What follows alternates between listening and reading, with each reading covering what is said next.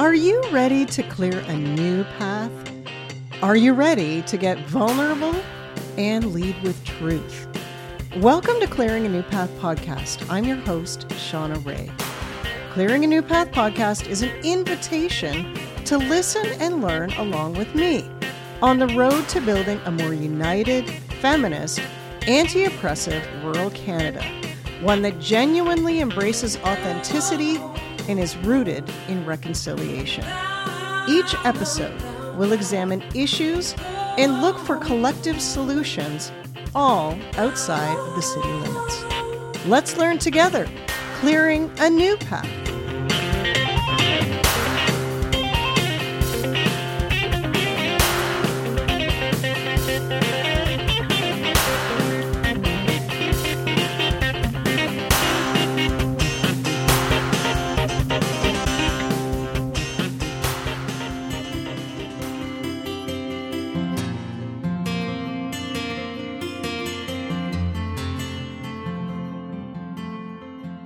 I first met Andrew Button from MashUp Lab over the phone. He was inquiring about the national conference the organization I was working with at the time, Community Futures Ontario, was hosting, and how he could become a speaker. That was in the throes of the pandemic. I was struck by his friendliness, his commitment to innovation, and also his commitment to spreading the word about rural communities. Andrew and I caught up again recently to chat about how he's supporting rural entrepreneurs in Canada and the US, what is missing for many rural communities, and some of the opportunities they have at the start of a new year. After a 15-year career working in rural communities with various innovation, businesses, and economic development organizations, Andrew founded MashUp Lab in 2014. The organization's vision is a world where every person in a rural place has the opportunity to unleash their full potential. Identifying a gap in resources and a need for support in his own community, Andrew has since launched a community of 3 co-working spaces for freelancers, entrepreneurs, and independents in the South Shore under the brand Work Evolved. Andrew is from a small rural community himself in Newfoundland and married a girl from a small rural community in Nova Scotia that they now call home with their 2 boys. Tell me a little bit and tell all of us a little bit about MashUp Lab. Yeah, so MashUp Lab was born really out of a problem and challenge I saw from my economic development days. So I spent about 15 years in various rural economic development roles, mostly here in Nova Scotia. And towards the end of that career, what I began to notice, like we were doing all the typical stuff, right? We were having pitch competitions. We had great partnerships with local community colleges to open up space available. We had partnerships with regional business incubators and accelerators, regional marketing programs, like lots of really cool entrepreneurial activity happening. But through a whole sequence of events, I won't bore you or your audience with the details of, unless you want to dive into it. I'm happy to. But what I began to notice was that there was just a massive pool of untapped entrepreneurial talent sitting on the sidelines of that whole ecosystem of things, not plugging into all of the programs, services, supports, and all the stuff that we were designing and building to try and help them. And I just got like obsessively curious as to why that was, and what were the barriers and challenges. And that's really where MashUp Lab was born, was a pursuit of frustration to try and figure out that problem. What was it that we weren't quite getting right? And we experimented with lots of things in the first few years, lots of different ways of trying to crack that nut.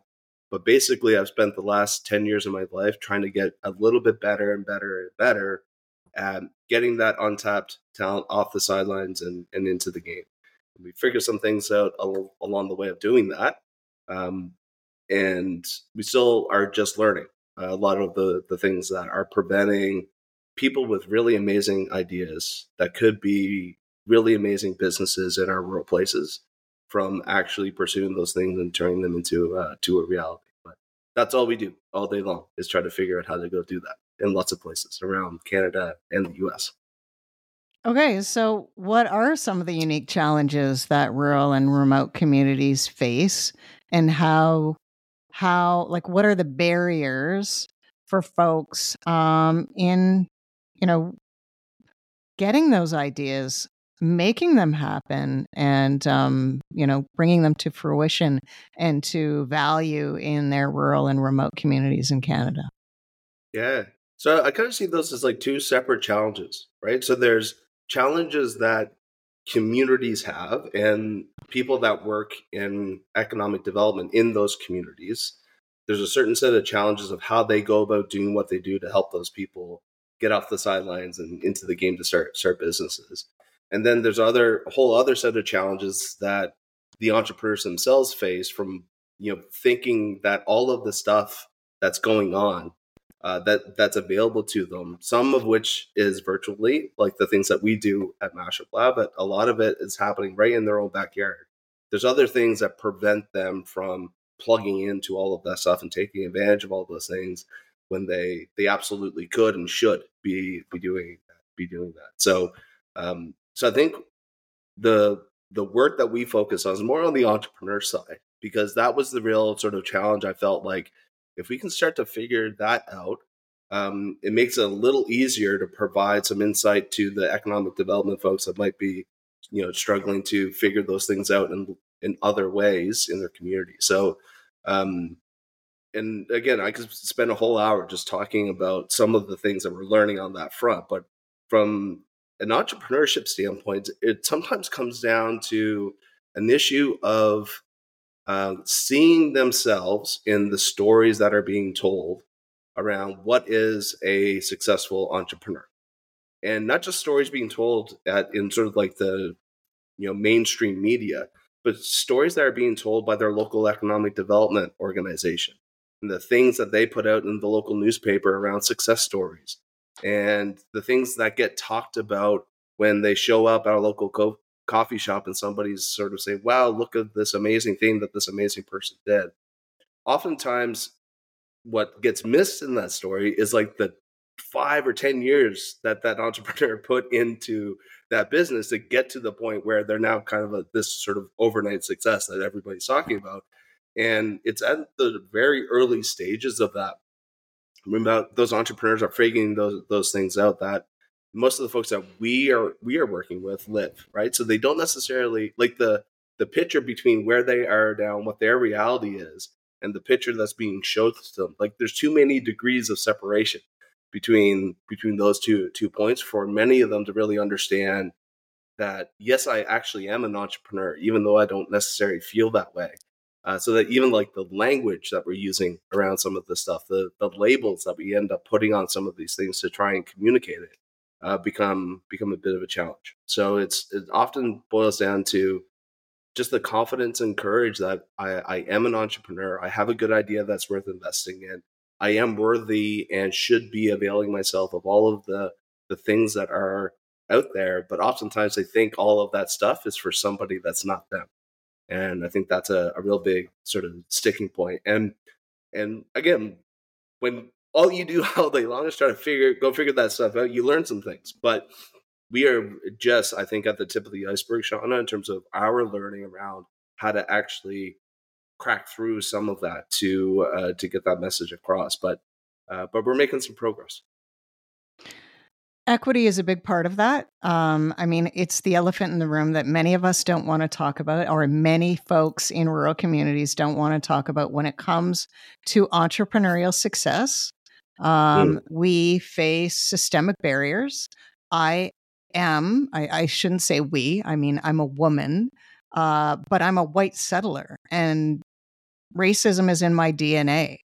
I have special treatment regardless of what my life has dealt me because of the color of my skin.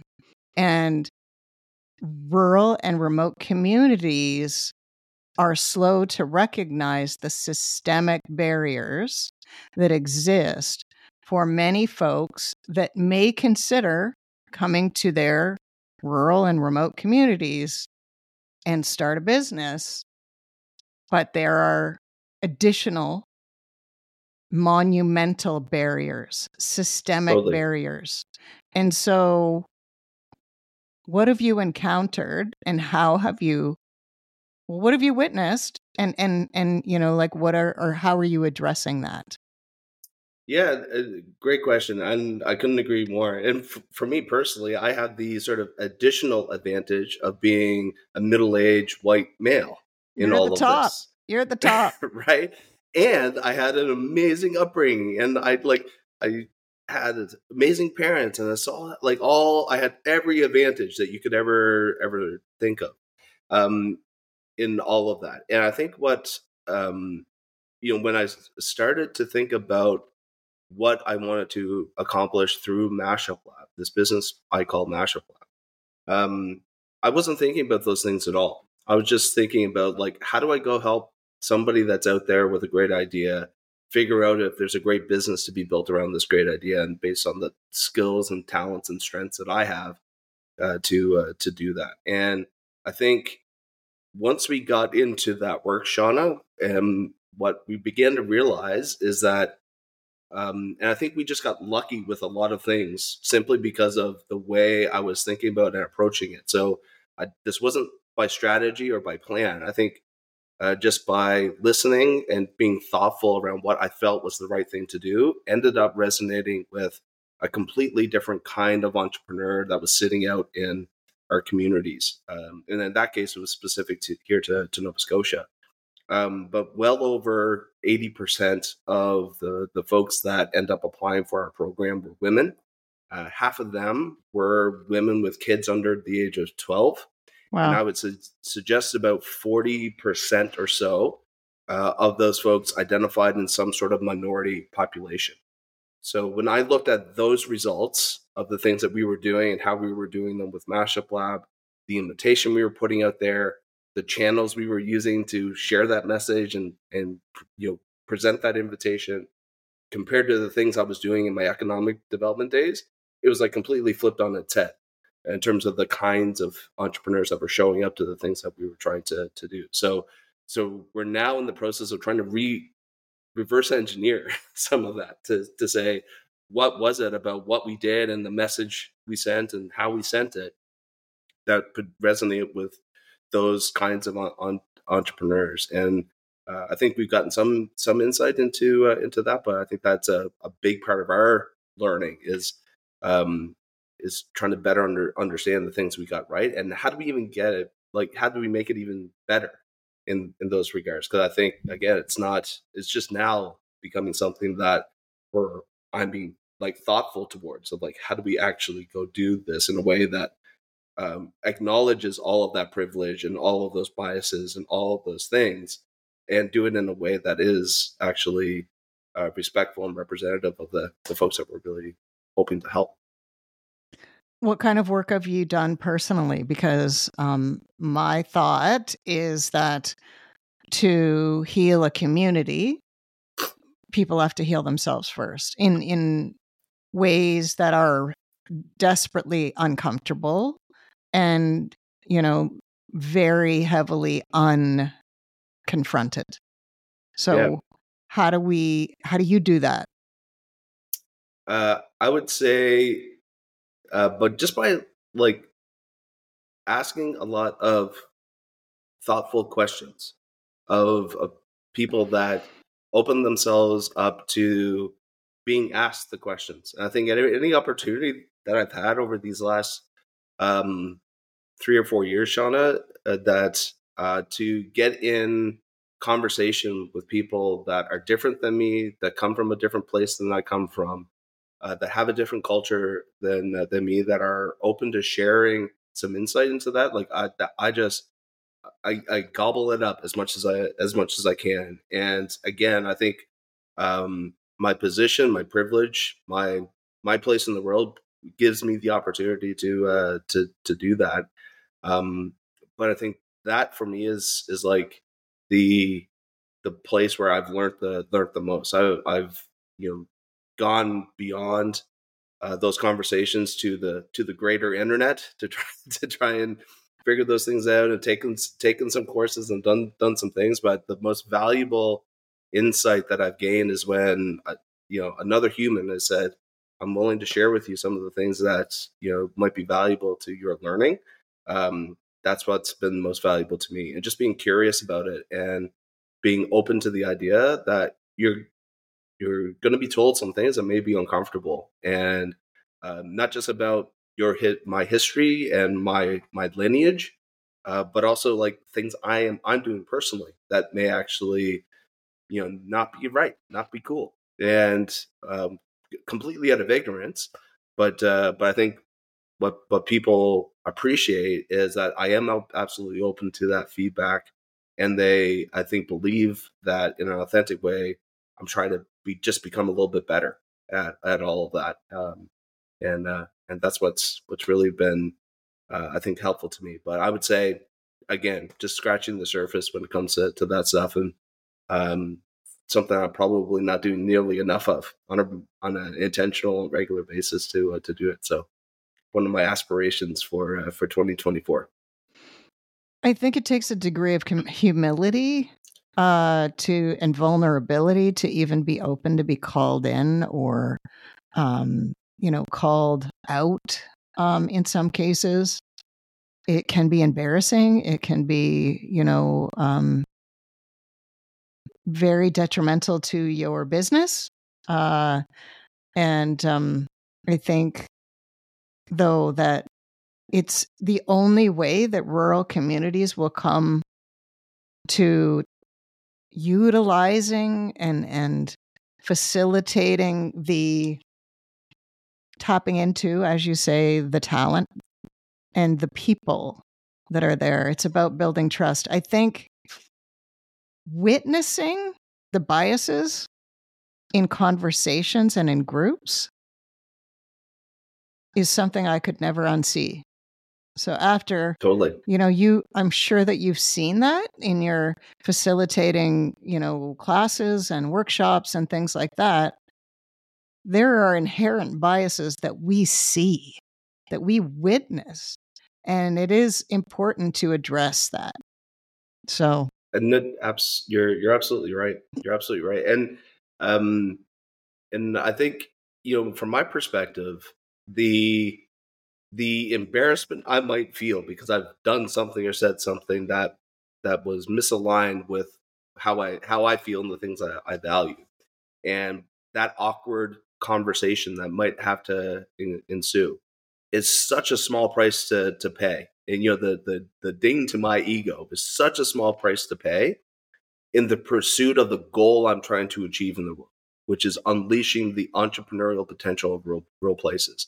And if I've got to go through a bit of that gauntlet to unlearn some things, to become show up in a better way that allows me to be in a position to be helpful in unleashing that entrepreneurial talent with lots of communities and lots of different kinds of culture, um, then yeah, that's a really, really small price to pay at the end of it all. Right. So I think, yeah, I believe, people feel that from me when I show up, is like, I'm trying to learn here. I'm trying to figure this out. And if you're willing to help me, I'm willing to be helped in lots of different ways of just trying to get a deeper and better understanding of how we can work together on these things. They're just too important. It's just too important not to do. agreed.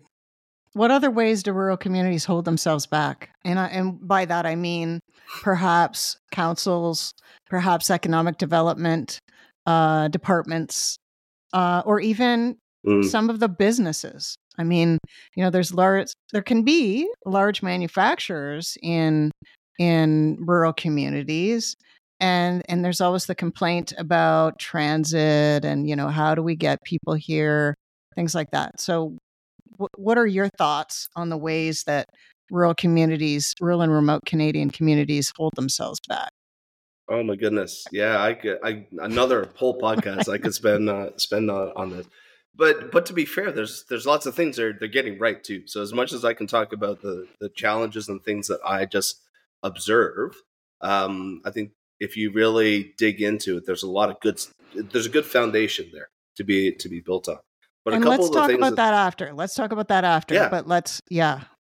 yeah, for sure. So I think that the big thing that jumps out for me um is like not really quite getting what's in the realm of the possible from a rural place.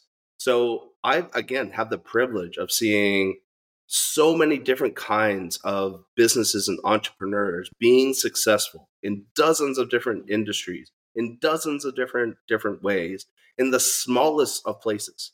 Like I just think of Hutch Games here in Mahone Bay, Nova Scotia, right? Like one guy and a couple of co-founders from the UK. He moved to rural Nova Scotia, started working for my co-working space, and like just sold to the largest mobile video game company in the world 2 years ago for $350 million US, and has a office of a couple dozen people now working in Mahone Bay, Nova Scotia. There's a population of like 700 people. Like we've been shown the picture of what's in the realm of the possible from a rural place, and um, I think it's just a lack of exposure to those kinds of stories and those kinds of ideas that I think sometimes limits the thinking when folks that are trying to build out strategies and decide what to do with budgets, they just don't quite understand how to get to that and what is required to foster more of that. And because they're under immense pressure from the public to be truthful and respectful of their dollars, and they're under immense pressure of time to try and get these things done by year end, and what the timeframes that we're working on, and the election cycles and all of that kind of stuff, it forces sometimes to default to the lowest common denominator of like, what is the thing that we feel like we can actually do and do well with this money we've been given, called a budget. And I think sometimes that results in just taking the old stuff and dusting it off and trying it in a different way. And sometimes it takes a bit of a short-sighted look at what might be the results, because folks are again under a lot of pressure to show immediate wins on this stuff and held to a certain accountability. So I think that's like that whole process of figuring out where to invest time, money, and effort as a community. There's just some fundamental flaws with how we've been doing that, as rural places. And I would suspect, a lot of it's true for some urban, or some of our urban friends as well. But that's a big one. It's like not really understanding the impact that a little bit of focus and a little bit of money can have in a rural place when directed pointed in the right direction. Can you give another example? You talked about a co-working space, and I think that that's a really interesting concept that I'm close to London, Ontario, so Innovation Works is there. That's one of the first ones I've ever, seen. There's co-working spaces in bigger urban centers. How do you make it work in a rural community? Oh my goodness. Yeah. So that's actually a part of our a business model. So we now have been a part of starting and growing 5 co-working spaces here on the South Shore of rural Nova Scotia. Um, and I have a whole sort of webinar series coming out here in the new year around, if you've been thinking about building a business incubator or a co-working space in your rural place, here's some things we've learned about how Great. to do it with zero government funding going into any of it, and trying to figure out how to make them ongoing and sustainable and all of that stuff. So we've learned a lot about that. Um, but I think the what's at the core of how you make it work, especially in a rural place, is a couple things. Acknowledging that the model that works really, really well when you have a critical mass of density in a place like a urban neighborhood, or and you have 10 tech startups that are percolating around around Yeah. your region, that can come and fill an office and pay a membership and do all of that stuff. That model just doesn't apply in a rural place. You don't have that volume and critical mass and concentration of people just like walking by your door to make that business model work. So you have to get really creative in terms of bringing and inviting in and making the space and the value proposition to a really wide variety of people to make the business model of that co-working space work. So you got to attract the senior executive that may be working remotely for a company in Boston. They have to see themselves as being like, that's a place for me. You have to make it just as appealing for somebody that might be making handcrafted jewelry in a small studio at home. Like, try to explain to them why they would show up and work in this space with these other people as well. So it's a bit of an art and a science to really having the same asset, right? This physical space that is available in a community that is understood and appealing to a really, and has a value proposition to a really diverse group of people that you need to pull into that space. But that being said, if you do that part and get that part of the equation right, the really magical thing that happens that's really different than some of the places that I've been a part of or worked from in our more urban centers is the diversity of conversation that happens in that space when you have just this really wide variety of people that are coming together to add perspective to a problem you're trying to solve, as somebody that might be trying to build a consultancy business, that's working alongside somebody that might be a jewelry maker, that somebody's trying to sell their art on Etsy, versus a local lawyer that doesn't need a full-time office but is working out of there 3 days a week. Just a really, I think, a much more rich opportunity and rich conversation that can happen if you get the front end of that piece right and figure out a way to invite all of those people into that space. Interesting. So it's basically about sitting down and talking to people and asking them what they need. Yes, I think that's a part of it. I also think people don't necessarily know what they need. It's true. And when you ask them the question of what is it that you need, one of two things usually happen. They tell you what they think you need, or they tell you what they think you want to hear them say they need. Yes, it's true. However, their behavior, right, their action, the things that they do, are a much better indication of what they actually need. And the way I describe this in the context of co-working space is like this, what I call accelerated serendipity that happens, right? So the fact that these two people showed up randomly to work in this same space in proximity to one another, on the same day at the same time, and all of a sudden they have this like really magical conversation that takes place that helps one of those people figure out and solve a problem that they've been struggling with for months. Neither of them are planning to be there that day, right? And it, like, oftentimes the value proposition of these spaces, like, oh, it's a really cool funky vibe, and it's comfortable chairs, and the internet's amazing, and there's a decent cup of coffee available. But it's really like having that one conversation that unlocks all of that, helps you sort through all of that stuff in your head that comes from a jewelry maker or a lawyer or a senior tech executive or whoever else might happen to be there that day. That's the real value proposition of those spaces. You got to have the comfy chairs and the decent coffee and the high speed internet and all that stuff. That's the table stakes. But once somebody experiences that for themselves, that one time that they showed up and they had the most important conversation of their month, that was totally unexpected, then you got them. Like, then they know why they need to show up there 3 times a week and pay you the $99 a month or whatever it is to to be a part of that space, because they know all it takes is one conversation and I got my money back 10 times. Right. So once somebody experiences that, it's really, they get it. The challenge is, how do you communicate that to the next person that isn't coming to your space yet, and try to get them to experience and feel that before they, make the commitment to rent an office or, get a full-time membership to secure a desk and all that kind of stuff.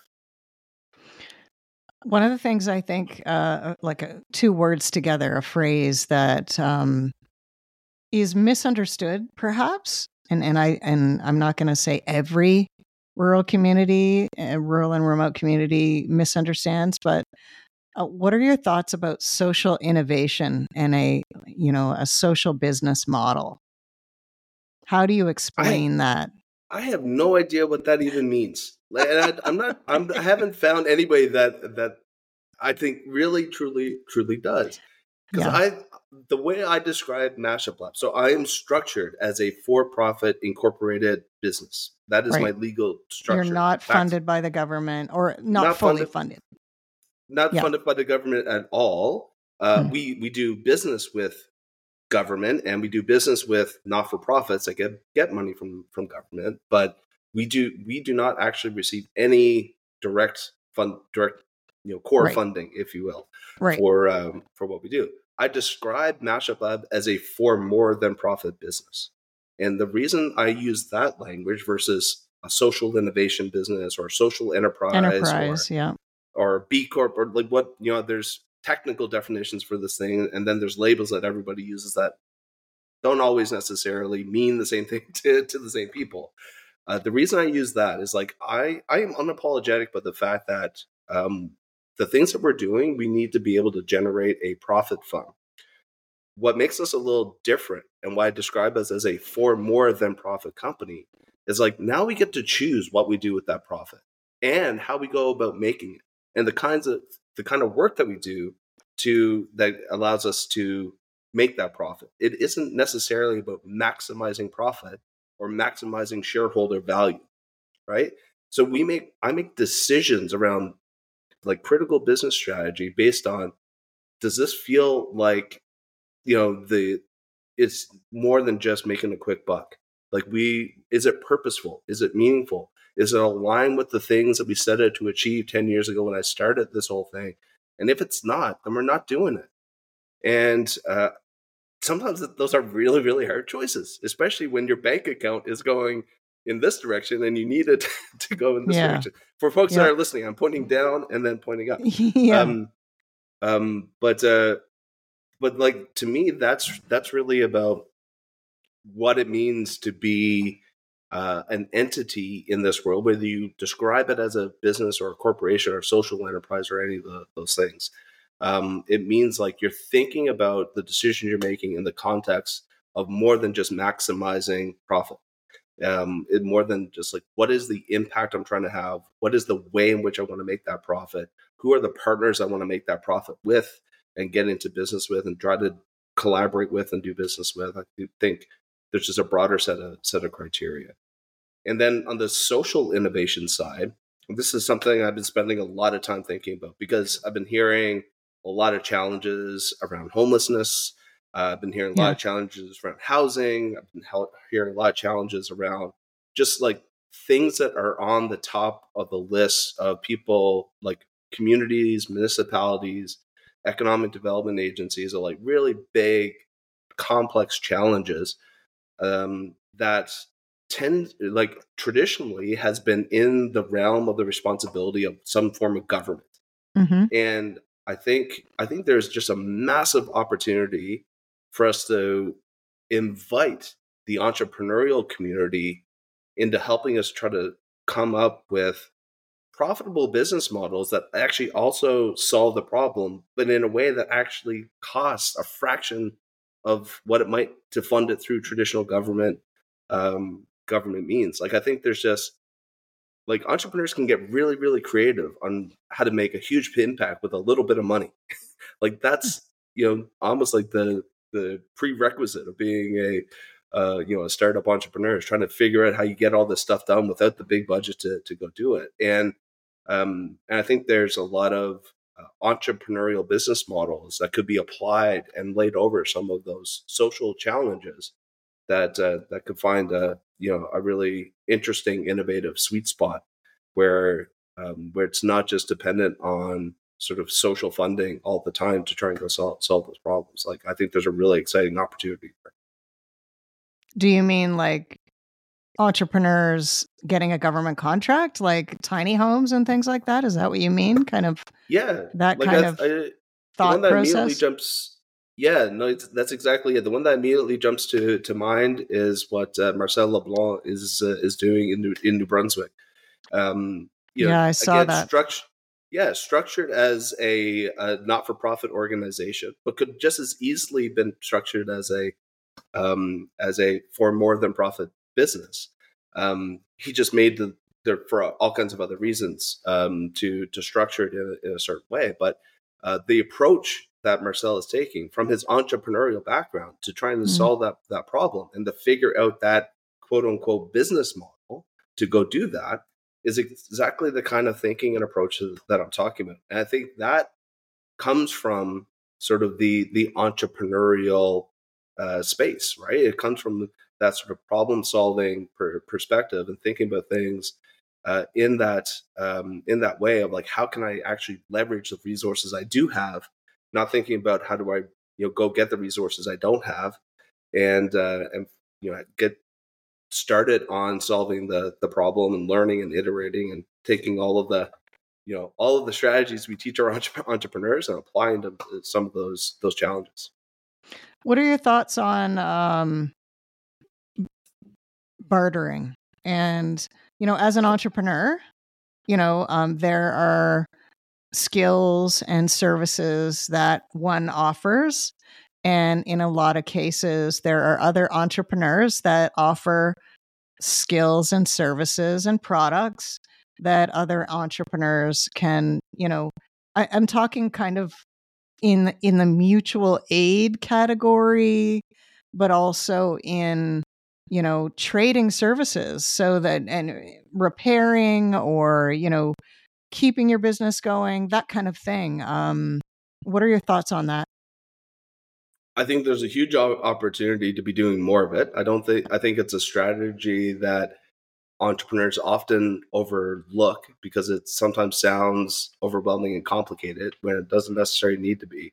I think Mm-mm. that the challenge with it in practical terms is the attribution of value, right? Right. So Yes. sometimes there's a discrepancy between Mm-hmm. what I feel my service is Yes. worth and Mm-hmm. the quote unquote price I would charge for it versus what you might perceive, and like the value to you versus the value, so there's a misalignment there sometimes. So if you can figure out how to get aligned on those things as two people exchanging services, I think there's a beautiful partnership and opportunity to be had there, and not just from a not having to have the money to get the things done that you need to get done, but it also introduces this element of collaboration, right? Like Mm-hmm. we've got to go figure out how to go do this together. I think there's all kinds of other skill sets that come along with learning how to do that are beneficial to entrepreneurs in all kinds of ways. So it's not just as easy of like, yes, I have money in my bank account to pay you. We now have to figure out how to get to a common place where we both feel good about what it is we're doing together. I think that that skill set is something that's invaluable to to folks as they're on their entrepreneurial journey.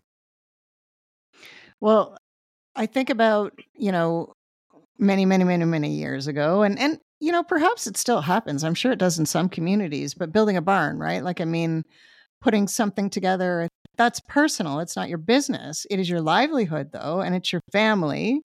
It is, Mm-hmm.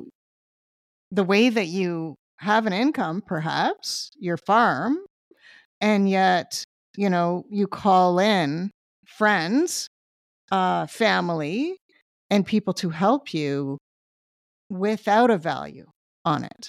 Like, that is community, Totally. right? Yeah. Yeah. What do you think about that? Yeah. And when you're Barn raising, I a guess not it's called.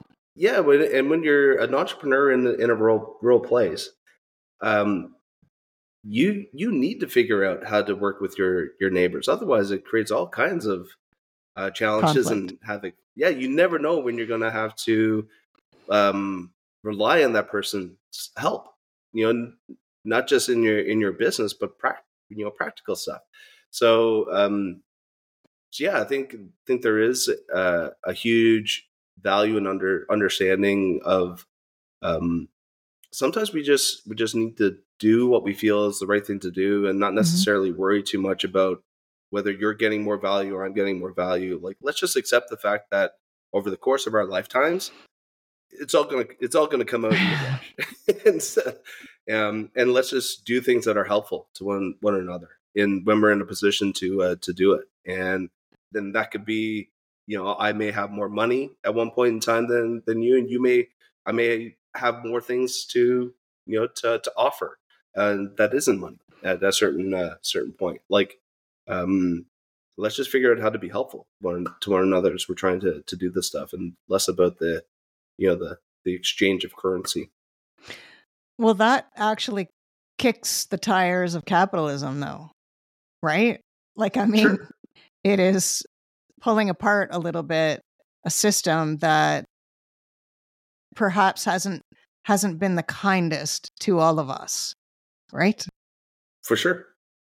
And why not kick the tires of that Mm-hmm. whole model? I think there's a lot of good principles that come out of capitalism. I think there's a lot of horrible principles that come out of capitalism. I think there's other principles that come from other places, other cultures outside of, business and entrepreneurship, that can totally be applied to, business and entrepreneurship, that we should be thinking. Like, this notion of it has to be capitalism or has to be socialism, I think, I don't know. I think there's just a lot of opportunity to reinvent hybrid models of these things. Like, let's just figure out the best parts of this and the best parts of that, and how we can bring them together to do what feels like the right thing to do. And I spend less time trying to figure out what box I'm in, Yeah. and more time figuring out, like, what can I learn from that model? What can I learn from that practice? What can I learn from that cultural experience that I just had, Mm-hmm. to apply to the things I'm trying to achieve in the world? And it just so happens I've chosen, MashUp Lab and this entrepreneurship and business as the mechanism through which I want to do that work.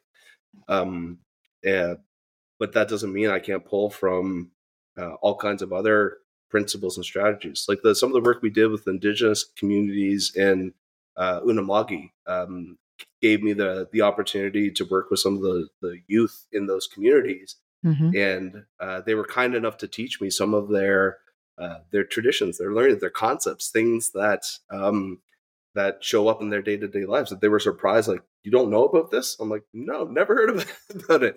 Like, some of the most beautiful concepts, that they share. Like, I'm like, this, you could totally bridge the gap between that concept that's, in your culture in a social context, to how does this show up in entrepreneurship and business? What does this look like when we think about that concept in the context of that framework? I think there's just a massive opportunity to be exploring those kinds of things. That's the stuff that really gets me excited. Me too. I think that many Indigenous traditions can be translated into our communities to make them so much better than we have them right now. With that in mind, where are we making progress? Where are rural and remote communities in Canada making progress, and in what areas? And I don't mean geographically. I mean, like, what are some of the things that we're doing Yeah, right? You know. yeah, and so I have a very narrow perspective on this, because we are absolutely laser focused on the thing we do and how we do it, and the things I'm trying to achieve in the world. So what I'm going to share, it comes from that context of Okay. I'm trying to do that work more and more.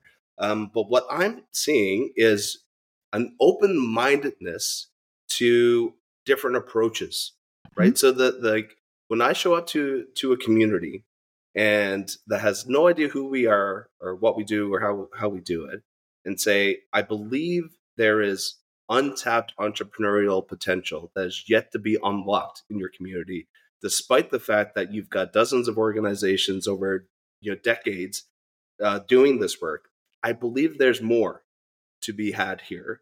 Um, the fact that I get people saying, tell me more, instead of hanging up the phone or Mhm. ending the Zoom call and saying, like, who the hell do you think you are? I'm just baffled and inspired by the open-mindedness that I'm seeing from dozens of, like, we now have delivered our virtual business incubator, our dream business program, with entrepreneurs in over 300 communities now across Canada and the Wow. US. Yeah, and Congratulations.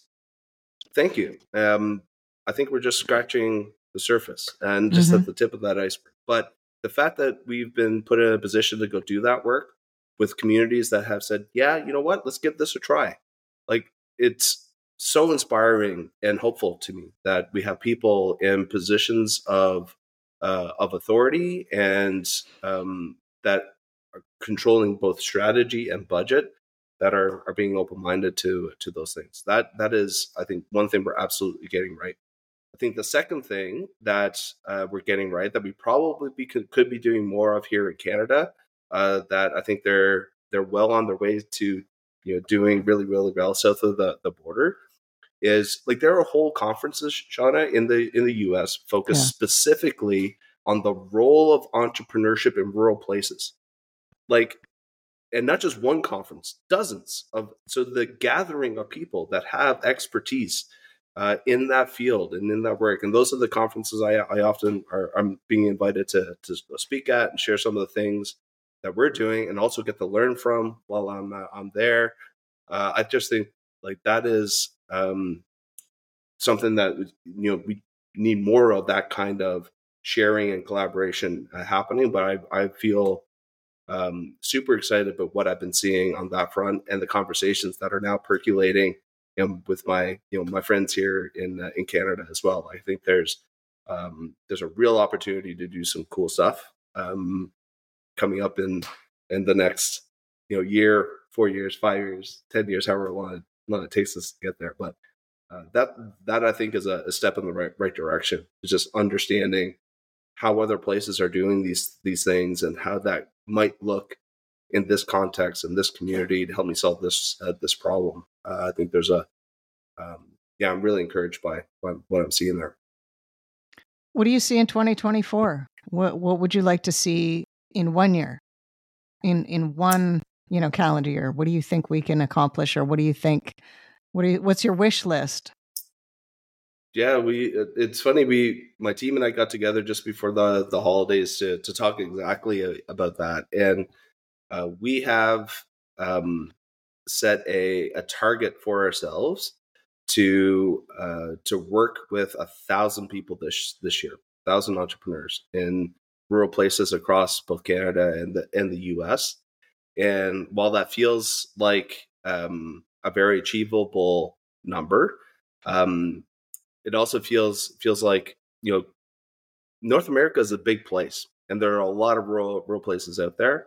Um, I feel like that number we could double or triple easily. Mm-hmm. Do with the right partners in place, and I feel like that historically would translate into somewhere in the neighborhood of 700 or 800 new entrepreneurs working on new business and growing existing businesses in those communities.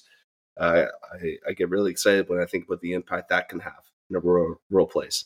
So that's what we're focused on, is how many people sitting on the sidelines in those rural places across this country can we work with this year to help figure out if there's a great business to be built around their great idea. And again, I think there's just a massive amount of potential in those rural communities that we can help to activate in some way. I think if I counted, you used the word opportunity quite a few times. Because it is your thing. You see opportunities. And so as a parting comment, what are some ways that people in their own communities can look for opportunities? That's a really great question. And again, it come from my position of bias and privilege. But I think sometimes taking that first step to doing something sometimes gets mitigated by, I don't know the 10 other steps that I need to take in order to make this big thing happen. And I know that something that's held me back in the past is like, I don't know what, this is what the strategy is to make all of this happen, and what the plan is, and like what's my strategic plan for you. Sometimes you just got to do what you think is the right thing to do. And I am often inspired by Deb Brown and Becky McRae with Save Your Town on this front. Is like just do one thing. Just do something simple that you feel is like the thing that moves in the direction that you're trying to move that community, and not necessarily worry about what this looks like in 6 months or a year. Just, make it that test, make it that experiment, and then use what you learn from that to then apply to the next thing you want to do and the next thing you want to do. And it's an approach that we've taken at MashUp Lab for a while. And you do that enough times, eventually the strategy then becomes a little clearer, and you can figure out what are the longer term steps to making this work. But that's what I would encourage people to do is just thinking about what's one thing I can do this week that helps to move this one thing one step forward. Who are two people I can get in a conversation with over the next week that, just hey, here's something I've been thinking about. What do you think? Who do you know that might be interested in this?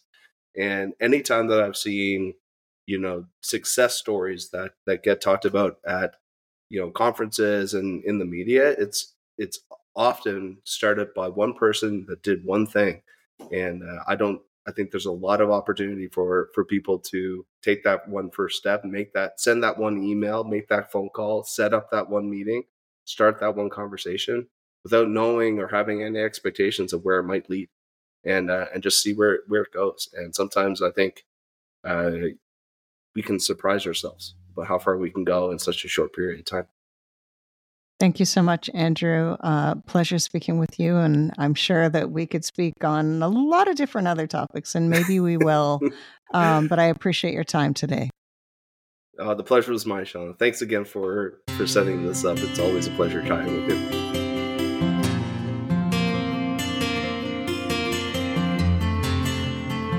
You know what would really help me and this podcast keep going? Leaving us a 4-star rating or even a review. I'd really appreciate that. To connect with other rural Canadian co-conspirators, subscribe to the Clearing a New Path newsletter or drop me an email. Clearing a New Path podcast artwork is supported by the graphic design of Katie Wilhelm, and the music branding is by the Hankering Studio. The podcast is produced by Radar Media in Thames Centre, Ontario. It is the traditional territory of the Anishinaabe, Haudenosaunee, Luni Lenape, and Adirondack peoples. The First Nations communities closest to the studio are Chippewa of the Thames First Nation, Oneida Nation of the Thames, Munsee Delaware First Nation, and the Chippewas of Kettle and Stony Point. We will speak to many people across Turtle Island, and as a settler, I'm committed to deepening my understanding of colonialism, dismantling other systems of oppression, my commitment to the TRC calls to action, and to reframing responsibilities to land and community. I am grateful to Mother Earth and to Spirit for the opportunity for love and connection, and to the spirits of the elders and the medicine people who I believe still walk the earth. Until next time,